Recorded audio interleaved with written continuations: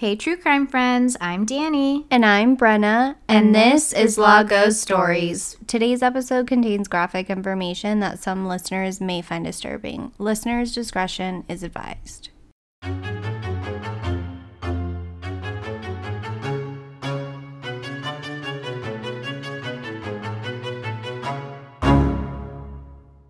Hey, Brenna, welcome back. Today we have our first case suggestion we'll be covering. I know, I'm so excited. Yes, we love to hear from our fans, and it means so much when we receive your feedback, your case suggestions, and just to know we have an audience that's supporting us. It means more than you guys think. So thank you, thank you, thank you. Absolutely. And with that, let's get into today's episode. Okay, Brenna, what would you do if a decision you made when you were 16 affected the rest of your life? Well, I made some pretty dumb decisions when I was 16, so it wouldn't be good. Yeah, thinking about it gives me goosebumps because, I was a different person. Yeah, different person, different perspective, different world. Yeah. Well, sadly, this is the case for Bobby Bostic. A decision to go with an 18-year-old friend would change everything he thought he knew at 16. Now let's start with Bobby's background, as I feel it plays a large role in why we're talking about this case today. Bobby Bostic was born on a chilly night, January 5th, 1979. He grew up in an underprivileged neighborhood in St. Louis, Missouri. He would state in some of his writings that carjackings and drive-by shootings were nothing out of the ordinary where he grew up. His mother was a loving and kind-hearted woman who wanted to give more than she had, although they were poor themselves. Bobby was one of four, and his older sister and brother were born to a different dad. When they were growing up, Bobby's dad was not around much, or really at all. He was quoted in the BBC article saying, quote, "We didn't have many role models growing up. I was free to roam the streets," end quote. This, unfortunately, would lead Bobby down a slippery slope fast. I was actually looking up St. Louis properties because they have a lot of historic homes, and it is still one of the most dangerous cities. So when you said, St. Louis, back in the 80s, it's still, unfortunately, is very much like that. Yeah, it's really sad. One of his writings, he was talking about how his mom had a garden, and she would work on the garden, and people would walk by like, "Why are you crazy working on this garden, woman?" And she stayed at it. She kept with it. She was like, "I'm not listening to you guys," and all the critics. Why? Because they didn't think it was worth it? Well, they would say, "Why are you building this garden in your home in the ghetto where cars are being jacked, drive-by shootings are happening?"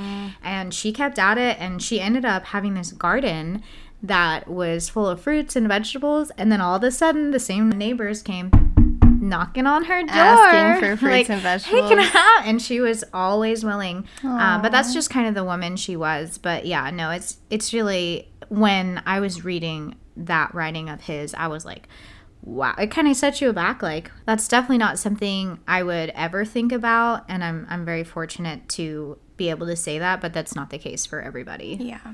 By age 10, Bobby started experimenting with cigarettes and drinking with some of the older kids in the neighborhood. At age 12, he started smoking weed.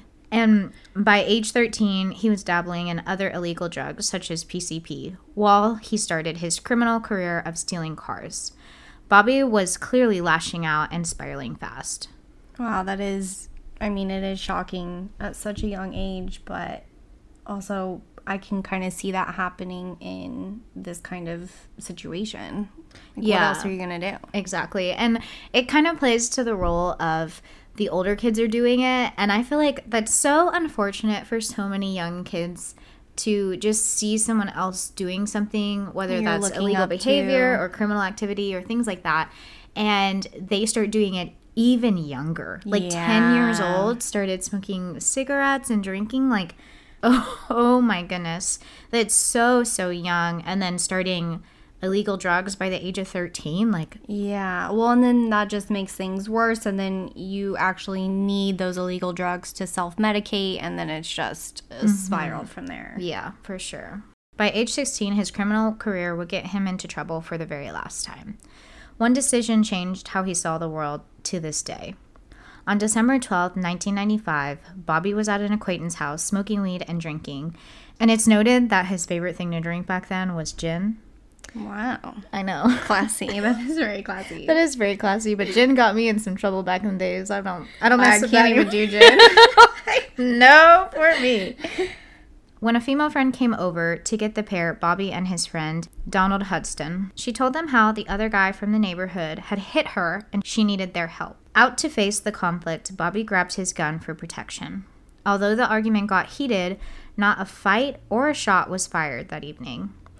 When they were finished, they went back to the house to go smoke again, and then they got an idea that would start the night of crimes. Bobby and his friend Donald were walking through their neighborhood when they spotted some unfamiliar faces, who hit up some local shops to do some Christmas shopping for the needy. With one look at each other, Bobby and Donald pulled out their gun and approached the car. The group put up a fight for the two men, but one of the men who did not give Bobby the money he asked for, Bobby shot him. This would not be a fatal wound as it would graze him, but they quickly started to comply afterwards. Yeah, I mean, that's crazy. Do you know where the guy was shot? Or I'm assuming it's a guy? I think it just grazed his arm, but it was enough for them to be like, okay, let's just give them what they need and kind of call it a day. It was when they first approached the guy that they shot, they actually grabbed his girlfriend first, and that's why he was screaming at them and yelling, and then that's why they approached him. And then he got grazed by the bullet, and then everyone just started to comply with what they were asking them to do and just kind of fell in order.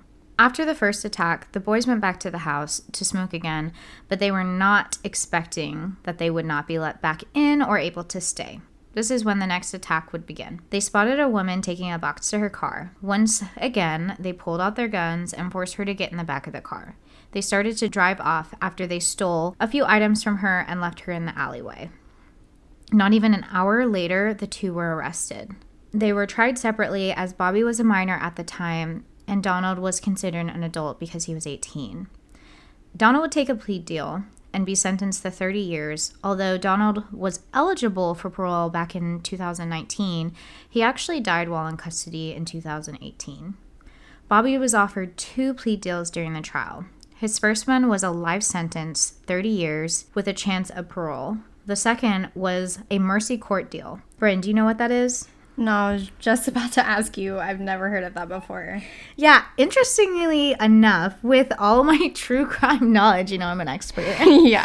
I had never heard of this either, but this plea deal is actually where you plead guilty but allow the judge to decide your sentence. Oh, okay. So I have heard of that before, but I didn't know that was what it was called. Yeah, once I knew, it was like ding, ding, ding, I knew this, Yeah. but it was just one of those things that it didn't immediately click for me for sure. Yeah. Okay, so yeah, I do have a question. Well, we don't know which he's going to do, but if he's tried as a minor, I mean, I'm just thinking of Law and Order here, but wouldn't that go to family court? Like automatically family court? So he was offered these 2 plea deals that he actually denied, and you're going to see very quickly that things were not handled correctly by any means. But because of this, there has been a lot of changes with how this process works, which is a positive thing, but that definitely didn't apply here. Gotcha. Okay. Now, hindsight is 20/20, and I'm sure when he looks back at these decisions now, he would have chosen differently. But before I get into why he declined both of them, I would like to hear what you think, Brianna, on why you think he decided to do that.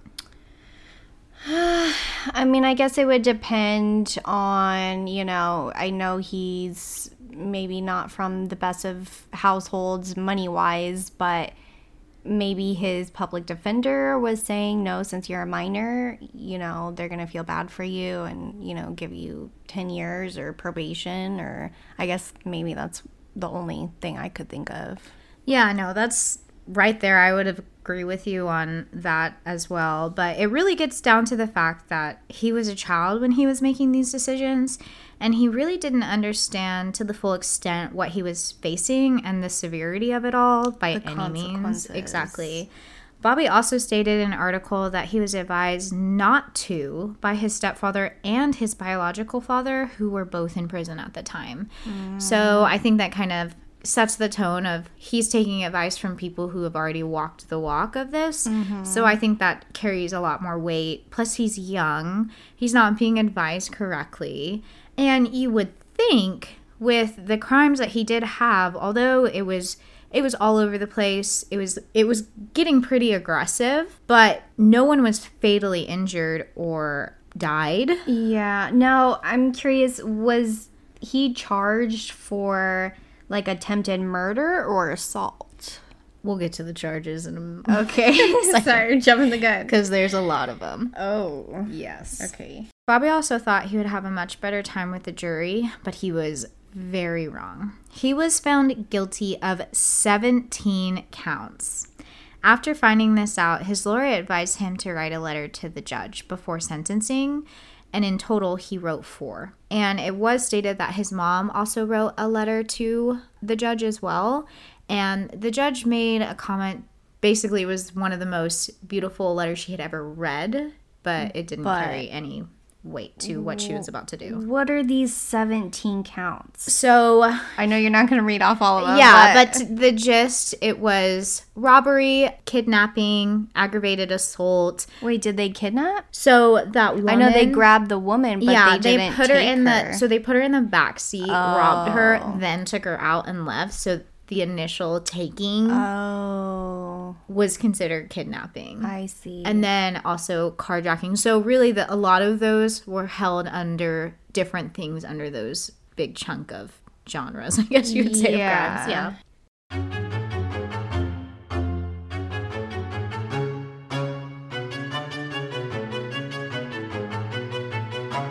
The judge, Evelyn Baker, then sentenced him to 241 years. I'm sure you're wondering how that could even happen. Yeah, because, excuse me, what? He's, 16, 17? 16. 241 years. That seems like, oh God, what is the Constitution? You can't have cruel and unusual punishments. That is way crazy. I've seen murders, legit murders with dismemberment get a lot less time than 241 years. Yeah, and it's actually funny that you brought up the cruel and unusual punishment, because I was in a BBC article like researching this case, and one of the top things under this case was, why are US jail sentences so long? Yeah. And it's like, I don't even know how a judge could say 241 years out of their mouth. Well, that's even like making a point. It's not just saying life in prison. That's saying 2 lives plus some. Yeah. That's unnecessary. Yeah. Very unnecessary. Well, the reason this happened was because Judge Evelyn Baker chose to have Bobby serve his time consecutively rather than concurrently. Meaning, after each sentence, the next sentence would start instead of having them all run at the same time. So, for example, if you had 2 3-year sentences and the judge decided you could serve them concurrently, that would mean you would serve your 3 years both at the same time, because the clock would start at the same time.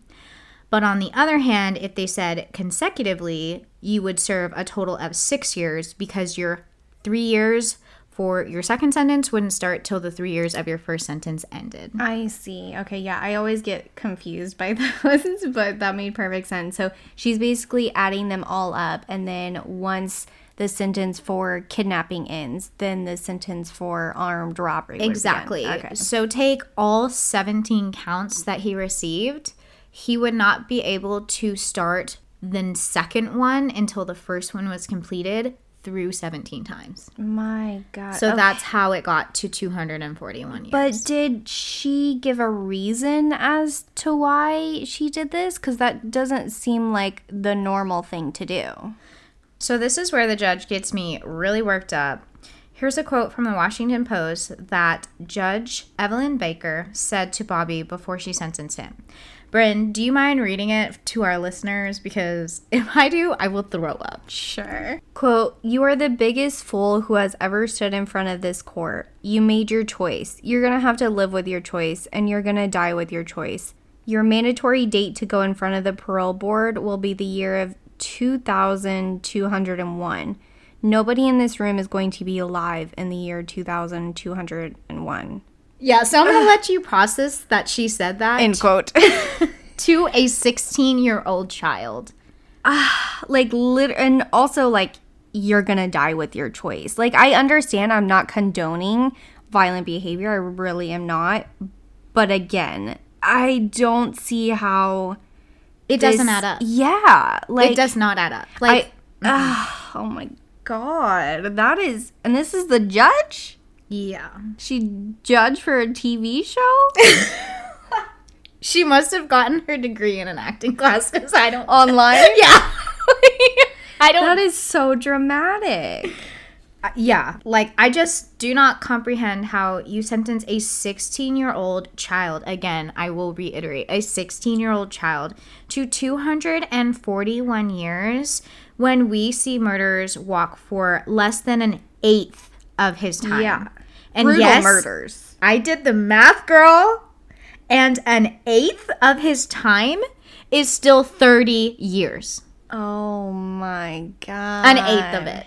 Yeah, and I mean, still 30 years is a long time, especially for juveniles. And I know we covered this briefly, but there's still so much to uncover, especially with violent crimes and juveniles. It is a different ball field because, like you asked me, if I made a decision when I was 16 and had to live with it, like, again, I'm a completely different person now. So I couldn't even imagine. Yeah, and I'll get there a little later in the episode of talking about what the judge is saying now that she's retired and wants to kind of resolve some of the issues. She's sorry. Exactly. But that's just, like you said, a 16-year-old child is not going to comprehend the same. If you put them in jail for 30 years, they're going to come out a completely different person. So what year was this again, the crime? So it happened in 1995. Okay, so he's already served almost, I can't do math, 10 years? Almost 10 years? Wait, I'm 93. I was born in 93. Okay, so almost 30 years. Yeah. So if he took the that's original... still a good amount of time. Yeah, no, that's still a very long time. And if he took the original plea deal, he would probably either be out already because, you know, like good behavior, things like that, or he'd be very close to But the thing is, you don't have to take a plea deal. Exactly. No, and you don't. Why? Okay, so also another question now that I'm thinking about it. So he had the two choices that he declined, right? Mm-hmm. Either to go in front of the judge or the jury. He declined both. So who made the decision that it would just be the judge and not a jury? So she didn't. So that gets a little confusing. So good thing you brought it up. She did not decide his sentencing, but she did decide for him to serve them consecutively. So that's why it ended up being so who decided the sentence then? I'm not sure how the sentence came up. I don't know if they have like a standard, like if you are accused of this crime, you get this many years. Mm-hmm. But that's why it added that many years to it because it was all consecutively as well. But I guess I don't understand. I would think that a jury would be a default. You know, like if he declined both, you know, options, then you would think a jury of your peers. The mercy one is like you're pleading guilty, so you're guilty no matter what, and the judge is just depending on your time. Where he went to the jury and they were going to decide what he was guilty and what he was not guilty of, and then do his sentencing from there. And then the judge after that decided you're serving these all back to back to back. Gotcha. So he was found guilty from a jury. Yes. I see. Okay, I understand now. Yes. But also, I want to go back to how disgusting that quote you read was. Because, like, I know I don't know what Bobby said in his letters. I don't know if we have access to those, but I didn't read them before, if we did have access.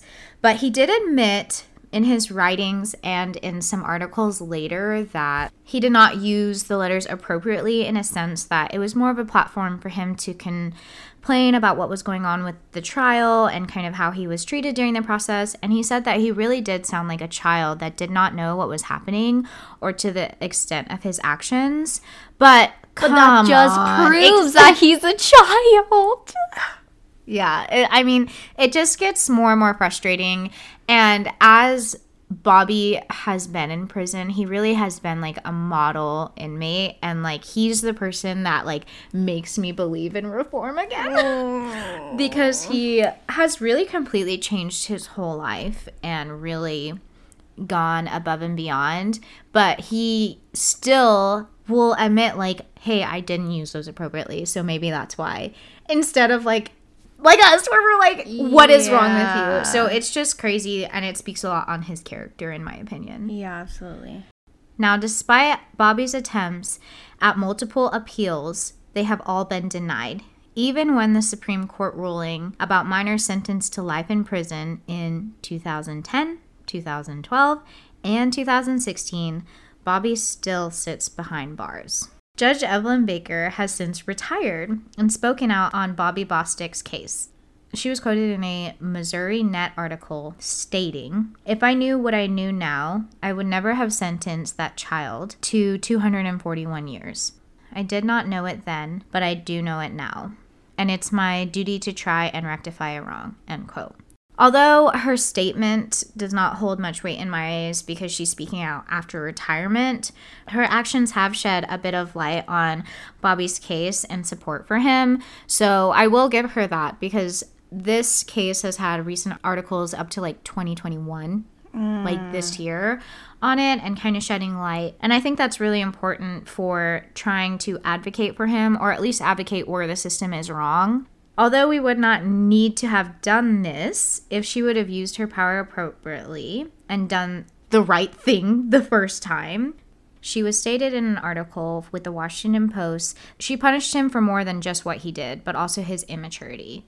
But I'm sorry, he's an immature child, but who am I? Yeah, I feel like that's not the way to sentence. I mean, I guess you can really do whatever you want as a judge.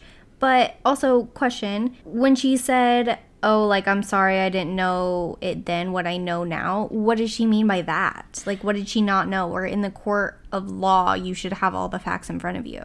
Yeah, so great question. There was a recent case in 2010 that brought to light that children's brain were not functioning or processing things at the same level as an adult.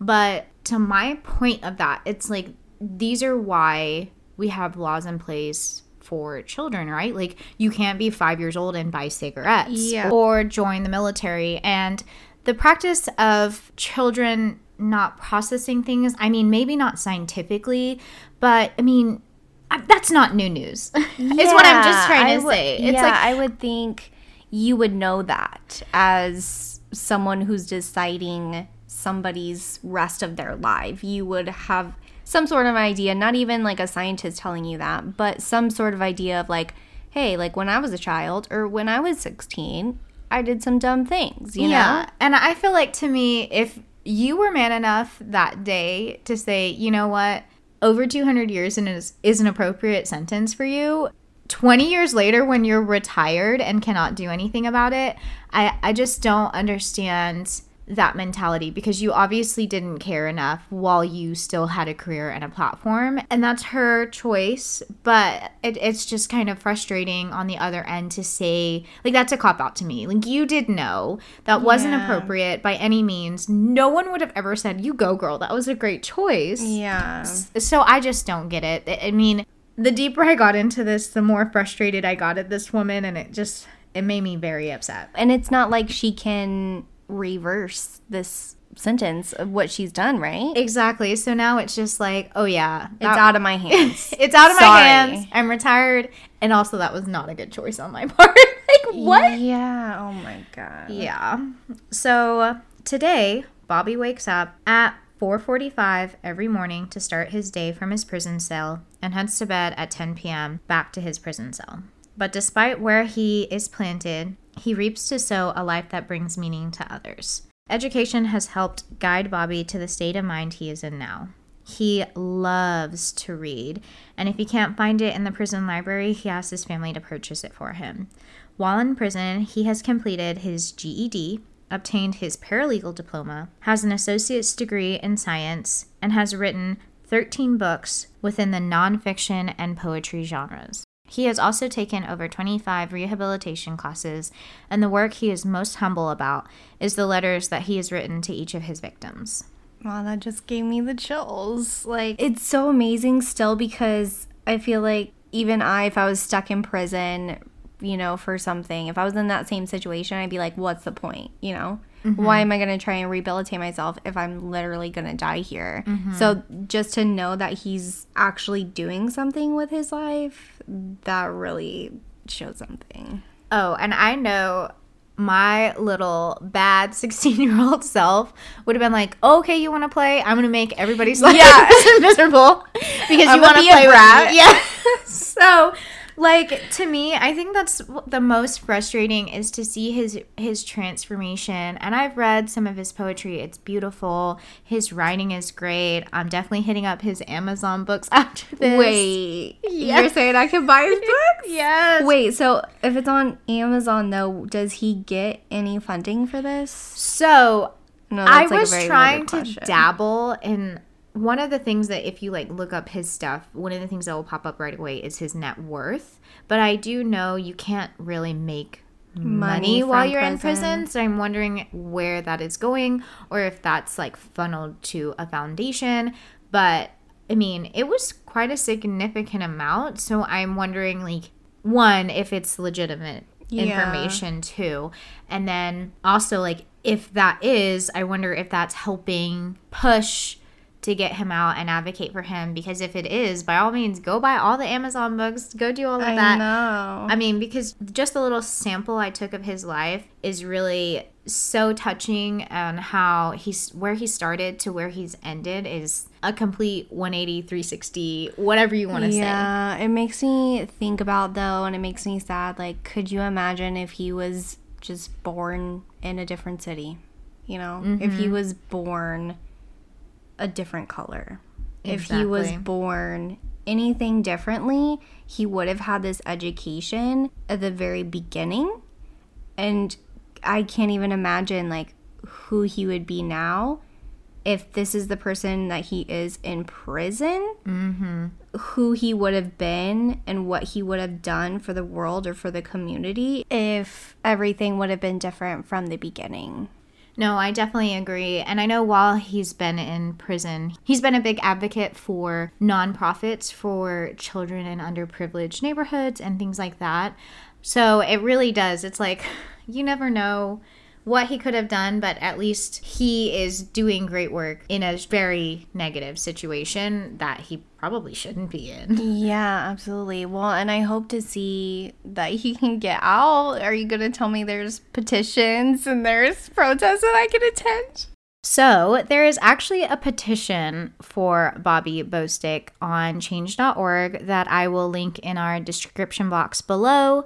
But if you have taken the last 30 minutes to listen to this full episode, then I think you can definitely take 5 seconds to click and sign that petition, especially when we already have it linked down there for you. So yeah, I'm going to sign it right now. Yes. And I feel like if you are moved by his story and want to make an impact like he has made an impact in so many others, I would sign the petition, share it, link it, and do as much as you can, because he really does. The only way this is going to change is if we keep bringing up his name, bringing up his story, and sharing why this is important. Yeah, absolutely. And I don't think there's a person out there that would agree to his sentence. Like, show me one person that would say, no, he deserves 245 years for shooting a man in the arm, and he's very sorry about it. And if you are, please come speak to us. I'd like to I just want to have some words with you. Yes. The system really got it wrong with Bobby. There is no doubting that, or the crimes that he committed, but the punishment was grossly inappropriate for a child, and I hope his story continues to push for change and ultimately his release from prison. And with that, we conclude this episode. We would love to hear your feedback on this story. Leave us a comment or review. If you have a case suggestion, just like this one, reach out to us through our website, lagosstories.net. You can also check out all our source material for this episode while you're there, and sign the petition. Don't forget to follow us on Instagram and Facebook at Lagos Stories. We will be back with a new episode in a couple of weeks, so until then, stay safe out there. It's a weird world.